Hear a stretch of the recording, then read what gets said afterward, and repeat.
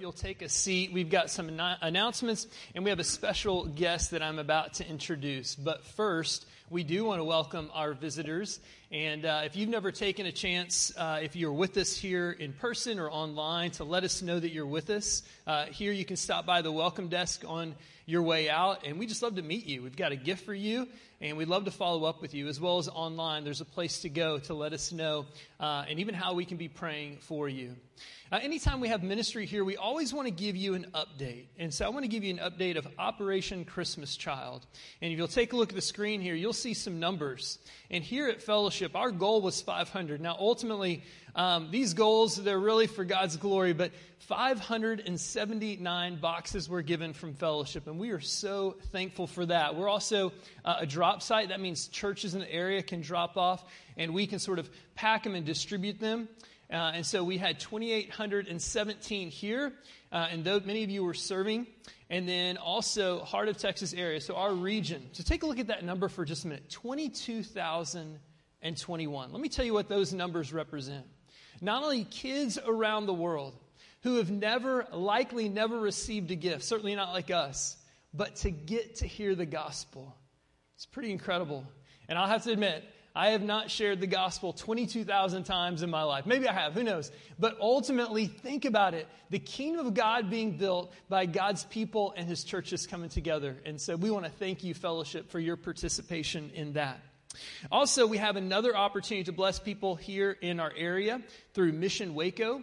So our 5th and 6th graders, that's our Livewire ministry. They're doing this again this year. So they're collecting these items that you see on your screen or in your bulletin. Just some basic things that we probably come to take for granted, but other people around the city need. And so we want to collect these on Sunday night. You can see the date there, December 12th. From 6 to 8, you can swing by and drop them off here in the church. Maybe that's going to be a night where you're looking at lights. Make it more purposeful, and drop by. And our Livewires would like to serve you hot chocolate, hot cider. But what a great opportunity for them to serve, and us as a church bless our area. And now I'd like to turn our attention to our special visitor. So I'm going to ask all of you to give Pastor Srinivas Naik a warm welcome.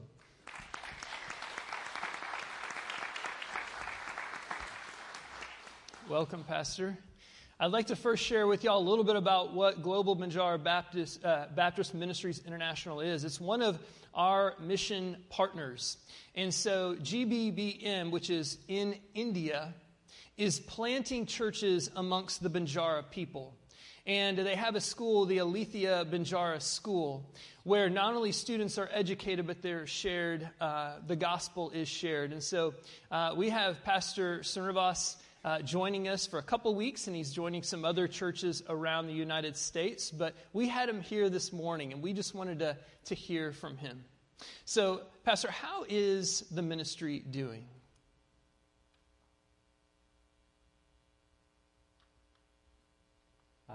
Pastor Ryan, thank you so much for having me this morning. And thank you, church, for having me. And is this okay? Mm-hmm.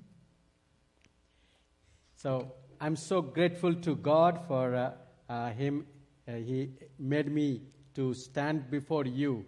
And by God's grace, because of all the COVID and so many hostility, even though lots of things going on in India, the ministry among Banjara is growing year after year.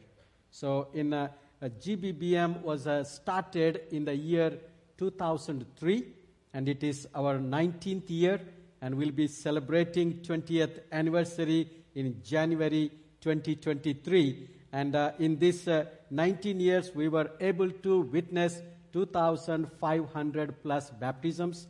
And in last year, in 2020, we witnessed 81 baptisms. And by September this year, we witnessed 79 baptisms. Wow. And December is our highest numbers would come, because that's a kind of harvesting. And GBBM is having 38 men working in 295 villages. So I just want to tell you, we were able to, in spite of all COVID restrictions in the country, we were able to witness to 28,858 individuals we shared the gospel to in 2020. And in 2021, by September, 30,811 people were witnessed. I mean, we have presented the gospel with them. And we have today 90 village churches with more than 10 believers, 10 baptized believers, and 37 small churches who are with less than 10 baptized believers. So these churches are so precious to us. So when I say these numbers may not matter to you, but to me and to Banjara people, it matters a lot, because 32 years ago, when I got saved, I had no Banjara believer in my whole region to fellowship with. If you went to 1,000 or 2,000 Banjara villages and looked for a believer, there were none besides me. But by God's grace, today you go to those places, and with the help of the churches like you, we are able to witness to all these villages, and we see at least one believer in almost all of those villages. That is the difference God is making and bringing among Banjara. Banjara people have been living in India for more than 2,000 years, but only until recent years, God is doing wonderful things, and we are able to go and witness. And we are so blessed to have you with us this weekend. I want you all to catch that for a minute. Through Serenivas, and I know he say, to God be the glory, and absolutely, that's his heart, that is our heart, but through one person, sometimes I'm like, God, how can you use me? Look at how he is using Serenivas to reach people all throughout Hyderabad, I believe it is, but ultimately in the villages through this school. Yes, Pastor. Tell us a little bit about how Alethea Banjara School is doing, and specifically how COVID has created opportunity. Yeah, Alethea Banjara School is one of our projects to reach Banjara community. And this school was started in 2009. And Fellowship was one of those churches who embraced GBBM and helped us in constructing the classrooms and also sponsoring children attending there. So today, we have more than 400 children attending our school. And we are reaching out them, and 5 batches completed, 5 batches graduated from our school. And all our graduates, I'm so proud, and I praise God to say this, that more than 70% of our graduates believe in Jesus. And 7-8 students came back and even got baptized. And I got many stories to tell you. Maybe in the evening I can do that. And thank you so much for your support, your prayers, and without you, this would have not happened. And we are all partnering with God to reach Banjara people. And it sounds like COVID might have closed the school, but what did the teachers do?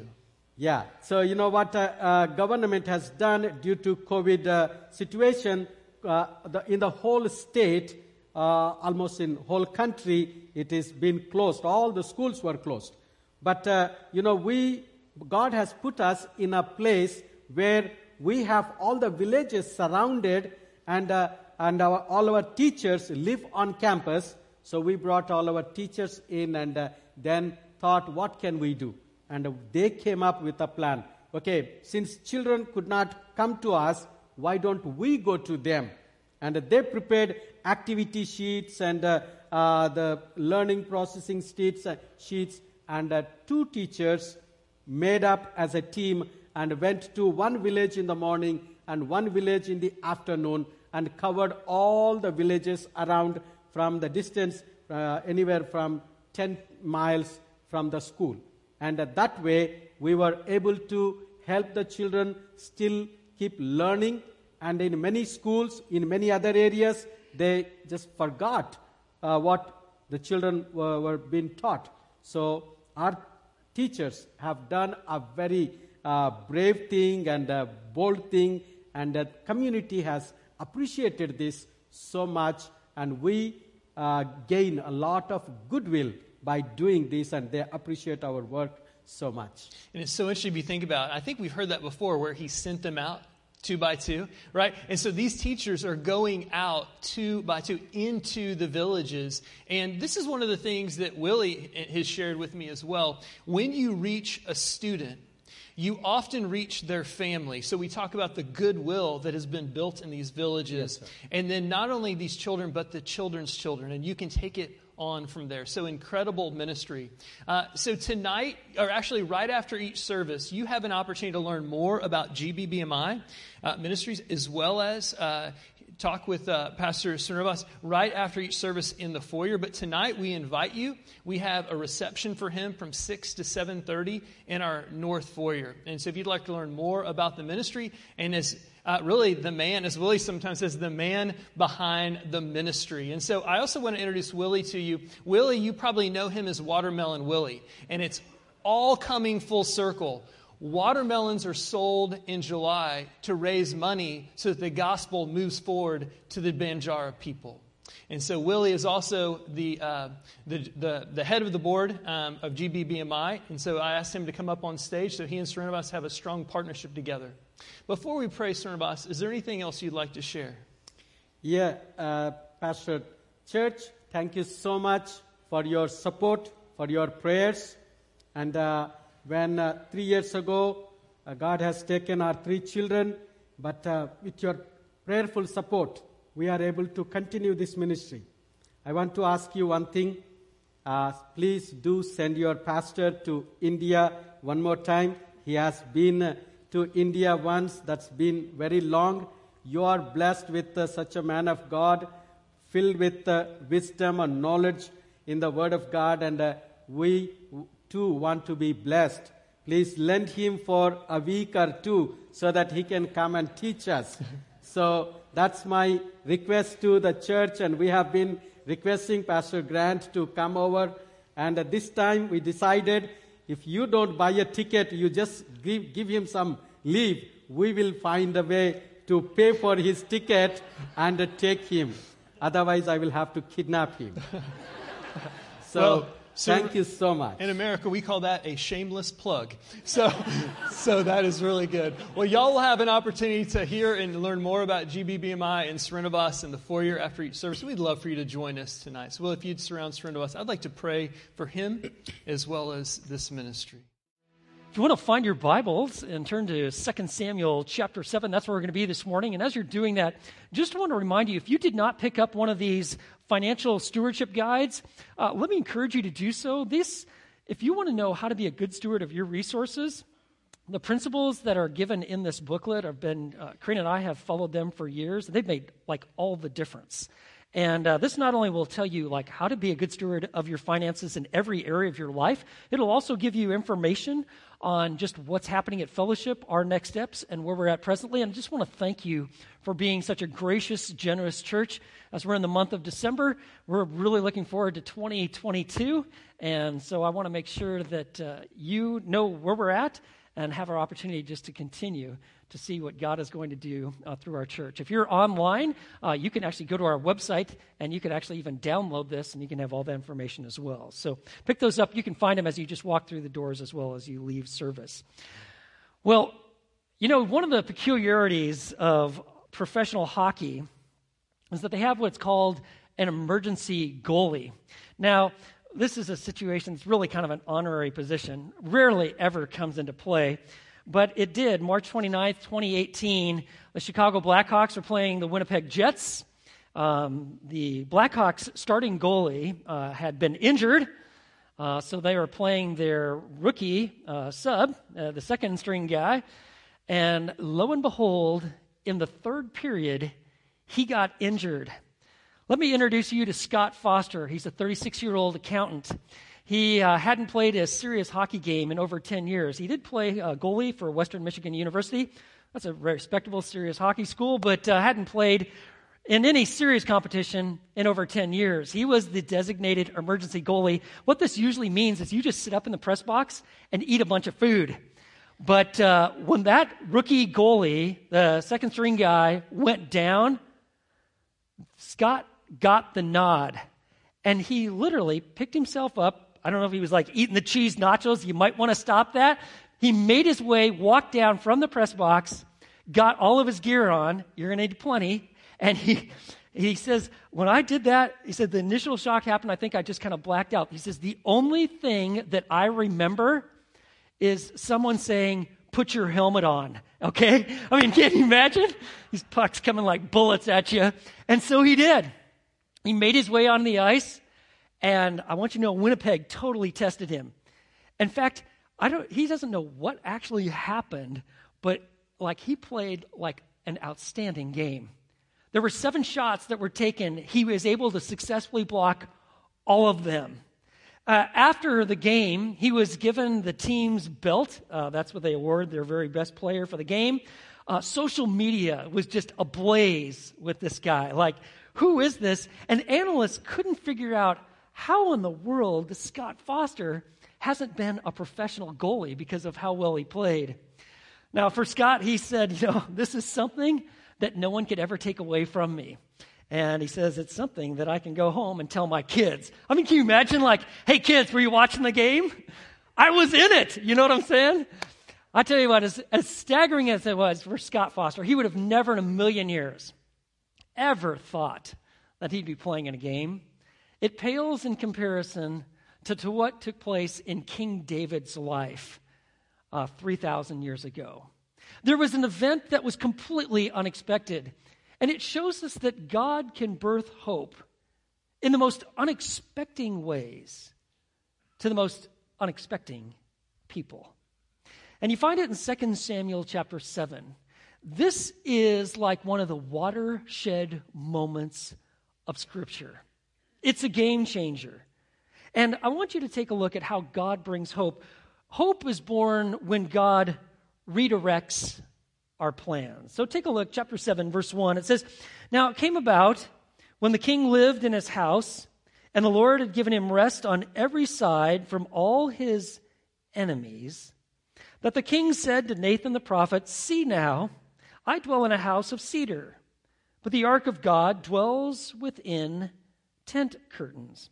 So David was in his house. This is in the last decade of his life. Hiram, king of Tyre, and all the Phoenicians had been instrumental in building a magnificent palace. Stone palace, had all the cedar panels. Cedar was the finest wood in the entire land. It was absolutely beautiful. And David is going, something is wrong with this picture. Here I am. I'm living in this glorious palace. It is awesome.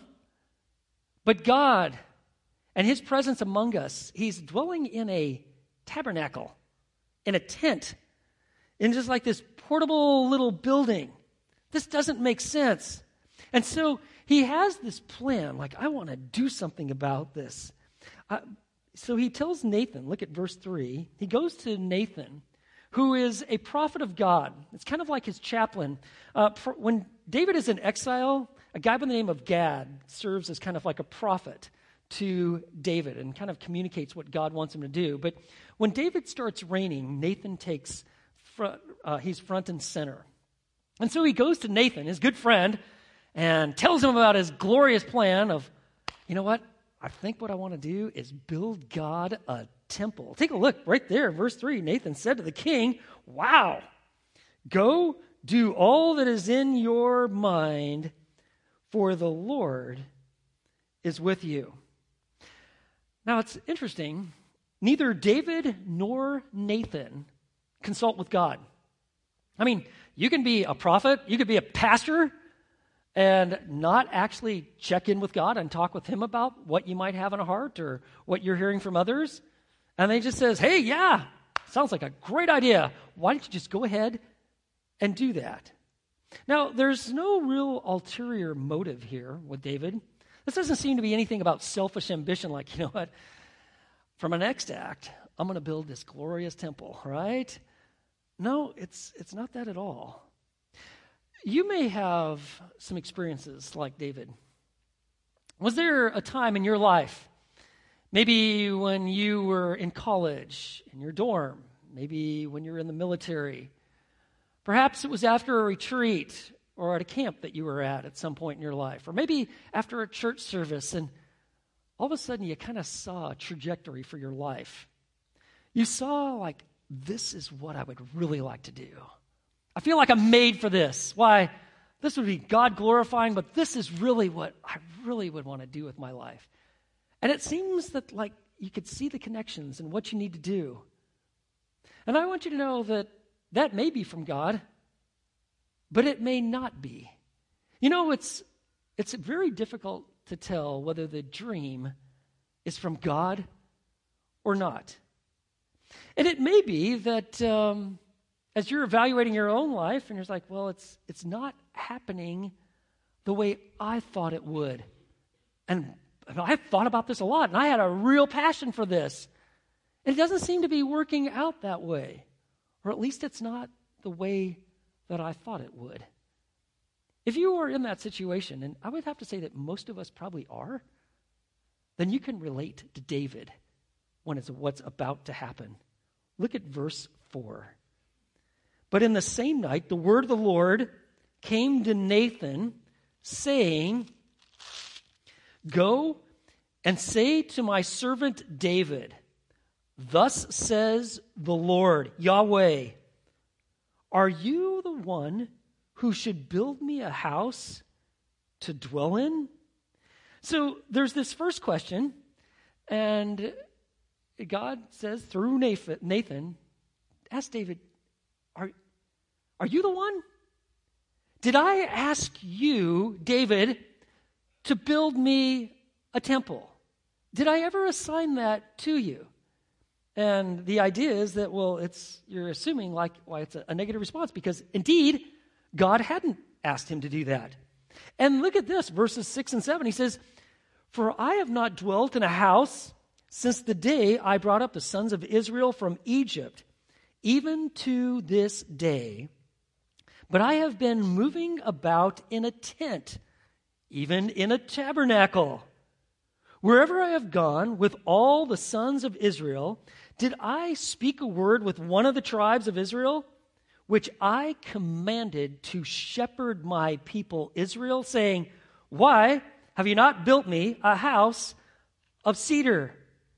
So David is asked by God, did I ever ask you to do this? And the second question he asked is that, did I ask anybody in Israel to build me some sort of temple? I've been dwelling in that tabernacle. That is by my design and my choice.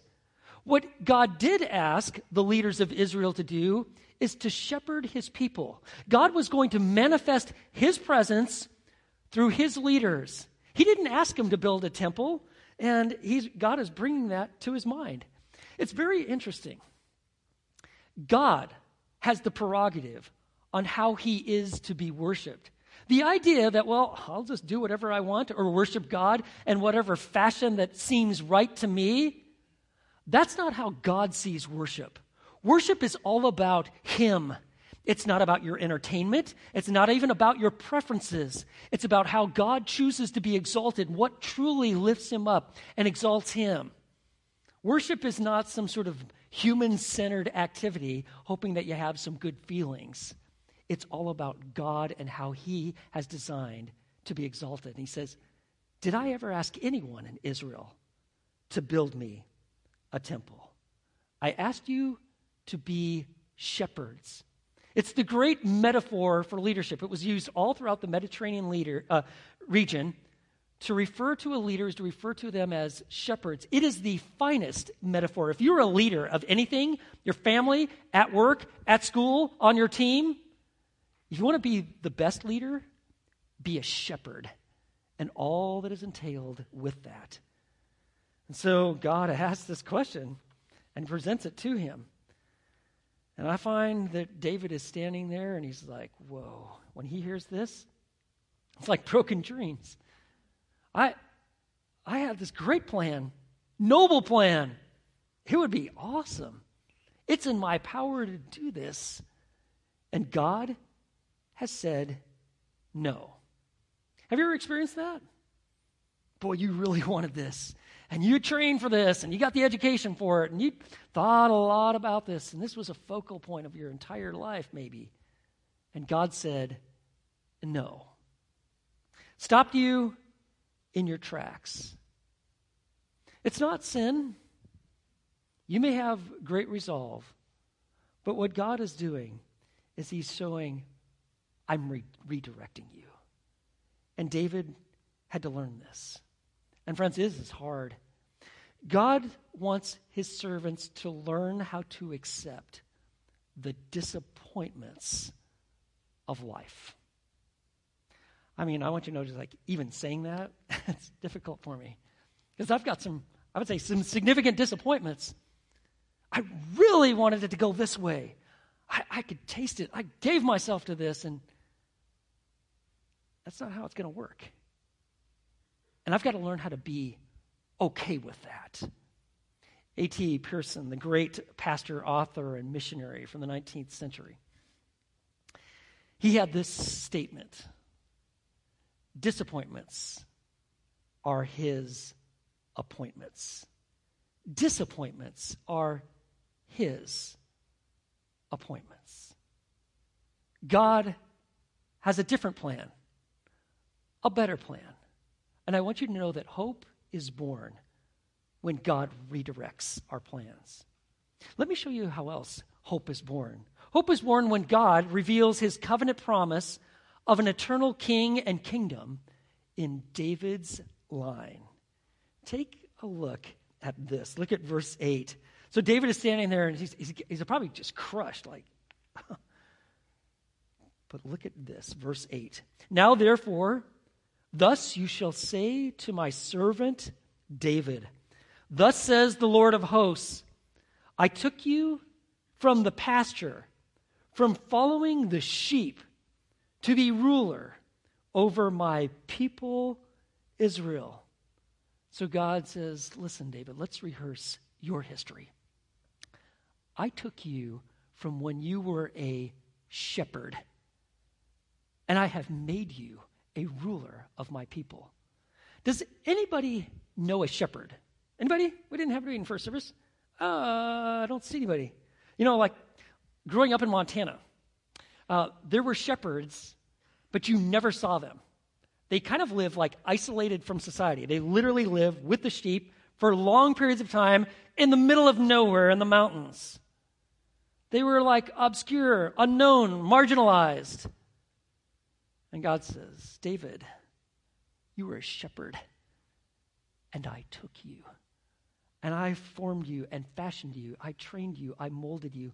I'm the one that put you even in this position. I took you from obscurity, and I gave you this position as king. And then beginning in verse 9, in the Hebrew text, God is going to make 10 I will statements. They are promises made to David, his posterity, and to the people of Israel. They are unconditional. God's going to do this. All David can do is receive it. David does nothing. This shows the power, covenant nature of God. And so beginning in verse 9, he says this. God says, I have been with you wherever you have gone, and have cut off all your enemies from before you. And I will make you a great name, like the names of great men who are on the earth. A great name, a name like Abram, that meant everything to the people. To have a name that was great, a reputation that was strong, untarnished, glorious, admired. And God tells David, I'm going to make you and give you a great name, an outstanding reputation. And furthermore, in verse 10, he's going to give him a secure dwelling. The land of Israel is no longer going to be overrun like in the time of Judges, where they just were hanging on for dear life most of the time. Look at verse 10. I will also appoint a place for my people Israel and will plant them, that they may live in their own place and not be disturbed again, nor will the wicked afflict them any more as formerly. Just like Israel had gone through repeated attacks by their enemies during the times of Judges, God says, you know what? I'm going to do this. I'm going to give them peace. And then look at verse 11. He says, not in the days like informally, verse 11, even from the day that I commanded judges to be over my people Israel, and I will give you rest from all your enemies. The Lord also declares to you that the Lord will make a house for you. Do you get this? David had the grandiose plan of making God a house, a temple. And God says, listen, no, I'm going to make a house for you. A dynasty, a lineage of people, a lineage of kings. I'm the one who is going to do it. Now, we know like royal families are referred to as a house, right? Like you've ever heard of the House of Windsor in Great Britain, right? Recognize those folks, right? It's the royal family. They're all getting along right at the moment here, right there on that picture, right? It's the House of Windsor. God tells David, I'm going to make you a house. And the verses that we're about to read are like one of the great mountain peaks of biblical prophecy. So much hinges on what God is about to declare in establishing this covenant. You see, God has promised a Savior, a Redeemer, a Messiah. It gets all the way started from the fall in the garden. Remember in Genesis chapter 3, when Adam and Eve sin willingly, Adam plunges humanity into the depths of depravity. Do you remember that God made a promise that Satan, the one who drove all of this wickedness, that there is going to be one that's going to crush Satan's head. It's not going to be an angel. It's going to be a man. And then in Genesis 12, we find out that it's actually through the family of Abraham that all the nations of the world are going to be blessed. And then in Genesis chapter 49, verse 10, we find that it's this ruler, this one is going to come from the tribe of Judah. And then we also find then from this passage right here in 2 Samuel chapter 7, this one is going to come from the line of David. In fact, Micah will later say that this one will even be born in the city of David, namely Bethlehem. And so God establishes this covenant. Look at verse 12. He says, when your days are complete and you lie down with your fathers, God says, I will raise up your descendant after you, who will come forth from you, and I will establish his kingdom. So God says, I will raise up your descendant. This is going to be Solomon, his son. But when you look at the scriptures, they are speaking one who is greater than Solomon, that will actually eternally accomplish this. And it's interesting, that is how Jesus referred to himself. You remember in Matthew chapter 12, verse 42? Jesus refers to himself as the one who is greater than Solomon. That's not a flippant statement. It's meant for you to see that this one is the one who is going to hold the throne of the kingdom forever. The right to rule is always going to be in David's line. And notice what it says. I've underlined this because this is so important. Verse 13. God says, I'm going to do this. He shall build a house for my name, and I will establish the throne of his kingdom forever. When does forever end? It doesn't. And then he says, I'm going to have a father-son relationship with all of the kings in your line, but especially this one king who will be eternal. So you see in verse 14, I will be a father to him, and he will be a son to me. This is actually literally quoted in Hebrews chapter 1, verse 5, speaking of Jesus, the eternal king. There is this father-son relationship. But this father-son relationship is actually going to exist with all of the kings in the line of David. And just like any father that actually really loves his kids, you're going to discipline your children. God is going to discipline future sons, grandsons, great-grandsons of David when they disobey, when they're out of line, when they disregard God, or they just are running into rebellion and wickedness. God says, I will discipline him. In fact, you see it right there. Look at verse 14.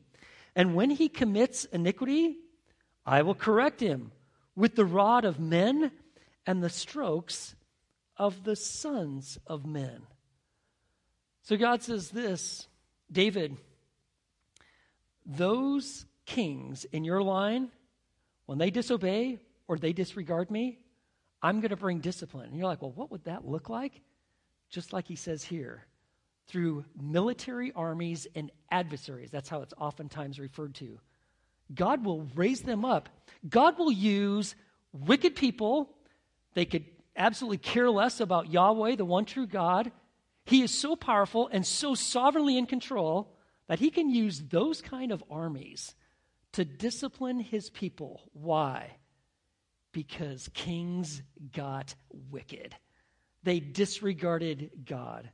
And God makes a promise. I'm going to treat him like a son. You know, the ultimate seed of David will not be a sinner like David. And no matter what David's line does, watch this next verse. God's promise will not end. It's unconditional. Look at verse 15. He says, but my loving kindness shall not depart from him as I took it away from Saul, whom I removed from before you. My loyal love, my chesed, I will never remove it from your line. Now, I took it away from Saul, his misguided, wicked heart, doing things on his own. He took it away, but God is making a promise to David. I am going to build you a house, a dynasty, and my loyal love will never depart from your line. That doesn't mean that there will not be an interruption to the physical throne, okay? It doesn't mean that David's sons are going to live like forever, like on the earth. It does mean, though, that the right to rule will never be interrupted in the line of David. It's interesting. The physical throne of one of David's lineage sitting on it, it did get interrupted. Remember the guy's name?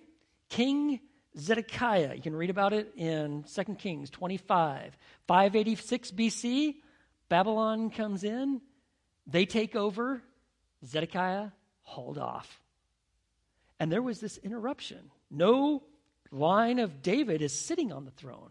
But I want you to know that the line of David continues. And God is making this promise. And so he then summarizes this promise in verses 16 and 17.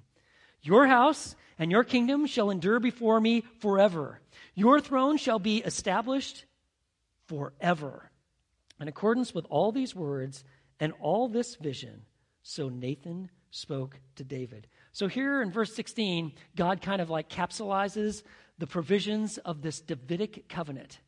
It's a promise of a house, a kingdom, and a throne. A house where you're going to have a dynasty. There are always going to be the royal line, the line of David. It's going to be a throne of sovereignty that will always rest with your posterity, David. And there is always going to be a kingdom. It is going to be in your lineage, and it is going to be an eternal kingdom. I hope you're starting to begin to see just how profound this promise, this covenant that God is making with David. Did you know that there are over 40 verses that are directly tied to this promise in the Bible? This is staggering and extremely significant. He says, your throne will be established forever. And when the people of Israel were going through great difficulty, facing all sorts of persecution, looked like they're going to be kind of wiped from the face of the earth, they would hold on to this promise of an eternal king, this one that would come in the line of David. And so let's fast forward from 3,000 years ago to 2,000 years ago. There is an angel by the name of Gabriel, and he makes an announcement to a virgin who is betrothed, that means kind of like a hyped up version of engagement, to Joseph. And Gabriel makes this announcement in Luke chapter 1, and he promises that you are going to have a child, and this child is going to receive a throne, a house, and a kingdom. And so, perhaps for the first time, listen to these words. Gabriel tells Mary, And behold, you will conceive in your womb and bear a son, and you shall name him Jesus. And he will be great and will be called Son of the Most High. And the Lord God will give him, pay attention, the throne of his father David. And he will reign over the house of Jacob forever, and his kingdom will have no end. Wow, it's kind of like the light bulb goes on. Do you see the brilliance of this prophecy? Hope is born. Wow, just as God had promised. And the fulfillment of all the promise to David, this covenant promise, is Jesus, the one who is to be born. And the virgin birth of Jesus is just a staggering declaration that he is eternal. He is the living Son of God. And it's interesting, when you look at the genealogies, like in Matthew where it chases Joseph's line, the legal right to heir, guess what? Joseph, the one who's betrothed to Mary, is in the line of David. And when you look at Mary's lineage, you find it in the Gospel of Luke, guess what line is she's also a part of? She's in the line of David. Friends, this is absolutely staggering. Who is this God who makes such promises, who records it in the Word with such detail? And the ultimate fulfillment will all be established in Christ's second coming, where he sets up a millennial kingdom. You can read about it in Revelation 19, his coming. Revelation 20, this millennial 1,000-year reign of Christ, and he rules and reigns. House, throne, kingdom, forever. God does it. And friends, if you really want hope, hope is found in God revealing his covenant promise of an eternal king and kingdom and the line of David. Let me show you just one other way where we see hope. Hope is born when God reorients our hearts to trust in his revealed word. How is David going to respond to such a covenant promise? I want you to know it is absolutely beautiful. You want to learn how to pray. You want your prayers to be more than God help me to have a nice day? Look at how David prays, verse 18. Then David the king went in and sat before the Lord. And he's going to focus on the present, God's present mercies that God has just bestowed.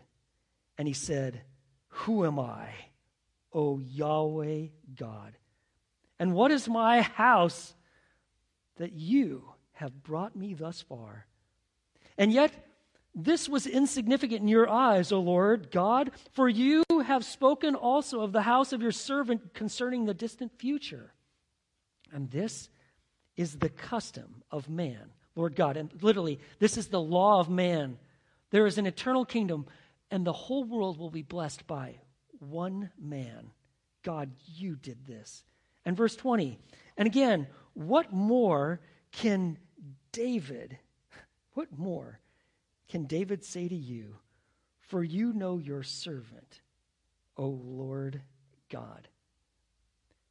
For the sake of your word and according to your own heart, you have done all this greatness to let your servant know. Do you see that? For the sake of your word and your heart or your will. That's why you were accomplishing this. And God, who are you that you would even consider me? And then David then looks back at the past and God's amazing grace toward Israel, beginning in verse 22. He says, "For this reason, you are great, O Lord God, for there is none like you, and there is no God beside you, according to all that we have heard with our ears. And what one nation on the earth is like your people, Israel, whom God went to redeem for himself as a people and make a name for himself, and do a great thing for you and awesome things for your land before your people whom you have redeemed for yourself from Egypt, from nations and their gods. For you have established for yourself your people Israel as your own people forever, and you, O Lord, have become their God. And then David then prays, looking to the future. And as it's just been revealed in this covenant promise, look at verse 25. Now therefore, O Lord God, the word that you have spoken concerning your servant and his house, confirm it forever, and do as you have spoken, that your name may be magnified forever by saying, the Lord of hosts is God over Israel. Lord of hosts, speaking of the armies of Israel. He's God over Israel. And may the house of your servant David be established before you. For you, O Lord of hosts, the God of Israel, have made a revelation of your servant, saying, I will build you a house. Therefore, your servant has found courage to pray this prayer to you. And look how he concludes it. Now, O Lord God, you are God, and your words are truth. And you have promised this good thing to your servant. Now, therefore, may it please you to bless the house of your servant, that it may continue before you forever. For you, O Lord God, have spoken, and with your blessing, may the house of your servant be blessed forever. Did you see that? You know what makes this so powerful? How does David approach God? 9 times he refers to himself as a servant, God's servant. That, my friends, when you see yourself as a servant, changes your perspective. It totally changes your prayers. It changes how you treat people, engage people. You want this to be a glorious Christmas season? See yourself as a servant. It'll change everything. It'll be delightful for you, and people will notice God is at work in your life. And he is praying the promises of God. If you really want to add depth to your prayer life, pray what God has revealed. It's interesting. Whatever God has said is true. And whatever he has promised, he will do. And that's what he's praying. He's praying what God has already revealed. Now, God actually told David why he got the no on building the temple. You find this in 1 Chronicles 22:8. He had grandiose plans, and Solomon eventually did build an absolutely glorious temple. And in fact, you can see a picture of it right here. But God actually told David why he said no. You can find it in 1 Chronicles 22, verse 8. And it's because of this. God told David, you have shed much blood and have waged great wars. You shall not build a house to my name because you have shed so much blood before me on the earth. 1 Chronicles 22, verse 8. But how does David respond? We see this glorious prayer, and he's praying that God would put it in action. When we pray this way, we're joining in God's will to see God accomplish what he's already stated. But there's something very profound by how David responds. He responds with absolute gratitude and immense generosity. I don't know how else to even put it. You can read about it in 1 Chronicles chapter 29. You see that David basically supplies everything that will be needed for the building of the temple. He got a no from God to build it, but he gives his entire his life, his wealth, to see that everything that will be needed for its building is going to be in his son Solomon's hands. In fact, you can read about it in 1 Chronicles 22, verses 3 through 5. And David prepared large quantities of iron to make the nails for the doors of the gates. And he goes on and talks about all the other things, and timbers of cedar logs beyond number. For the Sidonians and the Tyrians brought large quantities of cedar timber to David. And David said, my son Solomon is young and inexperienced, and the house that is to be built for the Lord shall be exceedingly magnificent, famous and glorious throughout all lands. Therefore now I will make preparation for it. So David made ample preparations before his death. What a father. You know, there's some examples in David's life where it wasn't pretty. And he really messed up. But David stands brilliantly strong here. And you look at his heart, pouring out generosity, gratitude. And he's saying, Solomon, everything you're going to need to the very best of my abilities, I'm going to give you this for the fulfillment of what God has asked. And we have to ask ourselves, why is this recorded in Scripture? Why is this amazing event recorded? Now, there's two reasons I want to give to you. One is for the processing of our own lives. You know, we find ourselves with broken dreams and promises that or visions that we had that didn't happen. We find like, well, we had it all together in our hands, and well, it's all crumbled in our hands, perhaps now decades later, they're like empty. We never thought it would work out like this. I want you to know it was not wrong. It was simply not sin for David to have it in his heart. In fact, we know this in 2 Chronicles chapter 6. When Solomon dedicates the temple, he makes this declaration in chapter 6, verses 7 through 9. He says, "Now it was in the heart of my father David to build a house for the name of the Lord, the God of Israel. But the Lord said to my father David, because it was in your heart to build a house for my name," listen to this, "you did well that it was in your heart. Nevertheless, you shall not build the house, but your son, who shall be born to you, he shall build the house for my name." He's saying, David, listen, I commend you that it was in your heart. It was noble and it was great.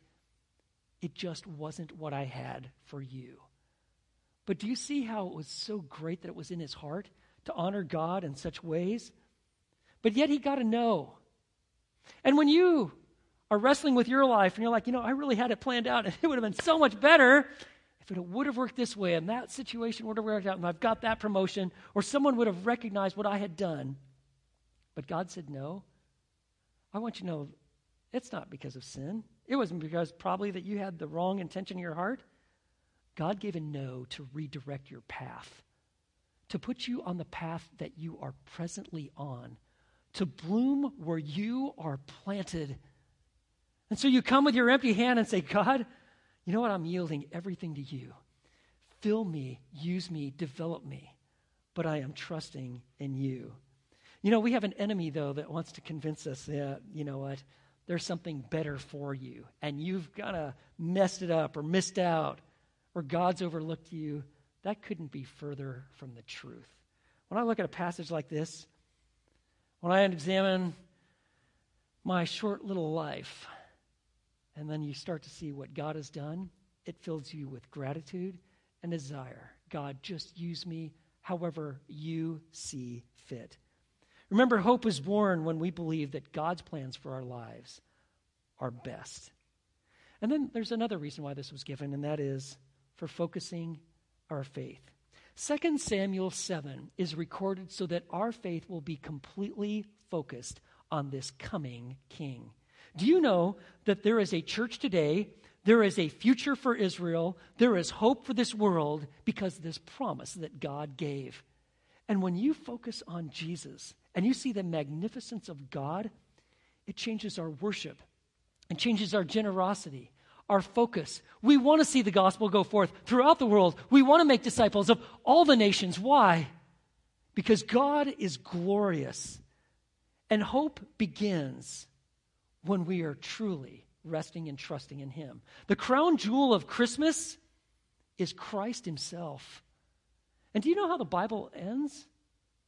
The Bible ends where our hope begins. You know how the Bible ends? Revelation chapter 22. Final page, very close to the final words. Chapter 16 and 17. Listen to this from Jesus. I, Jesus, have sent my angel to testify to you these things for the churches. Listen to this. I am the root and the descendant of David. Whoa.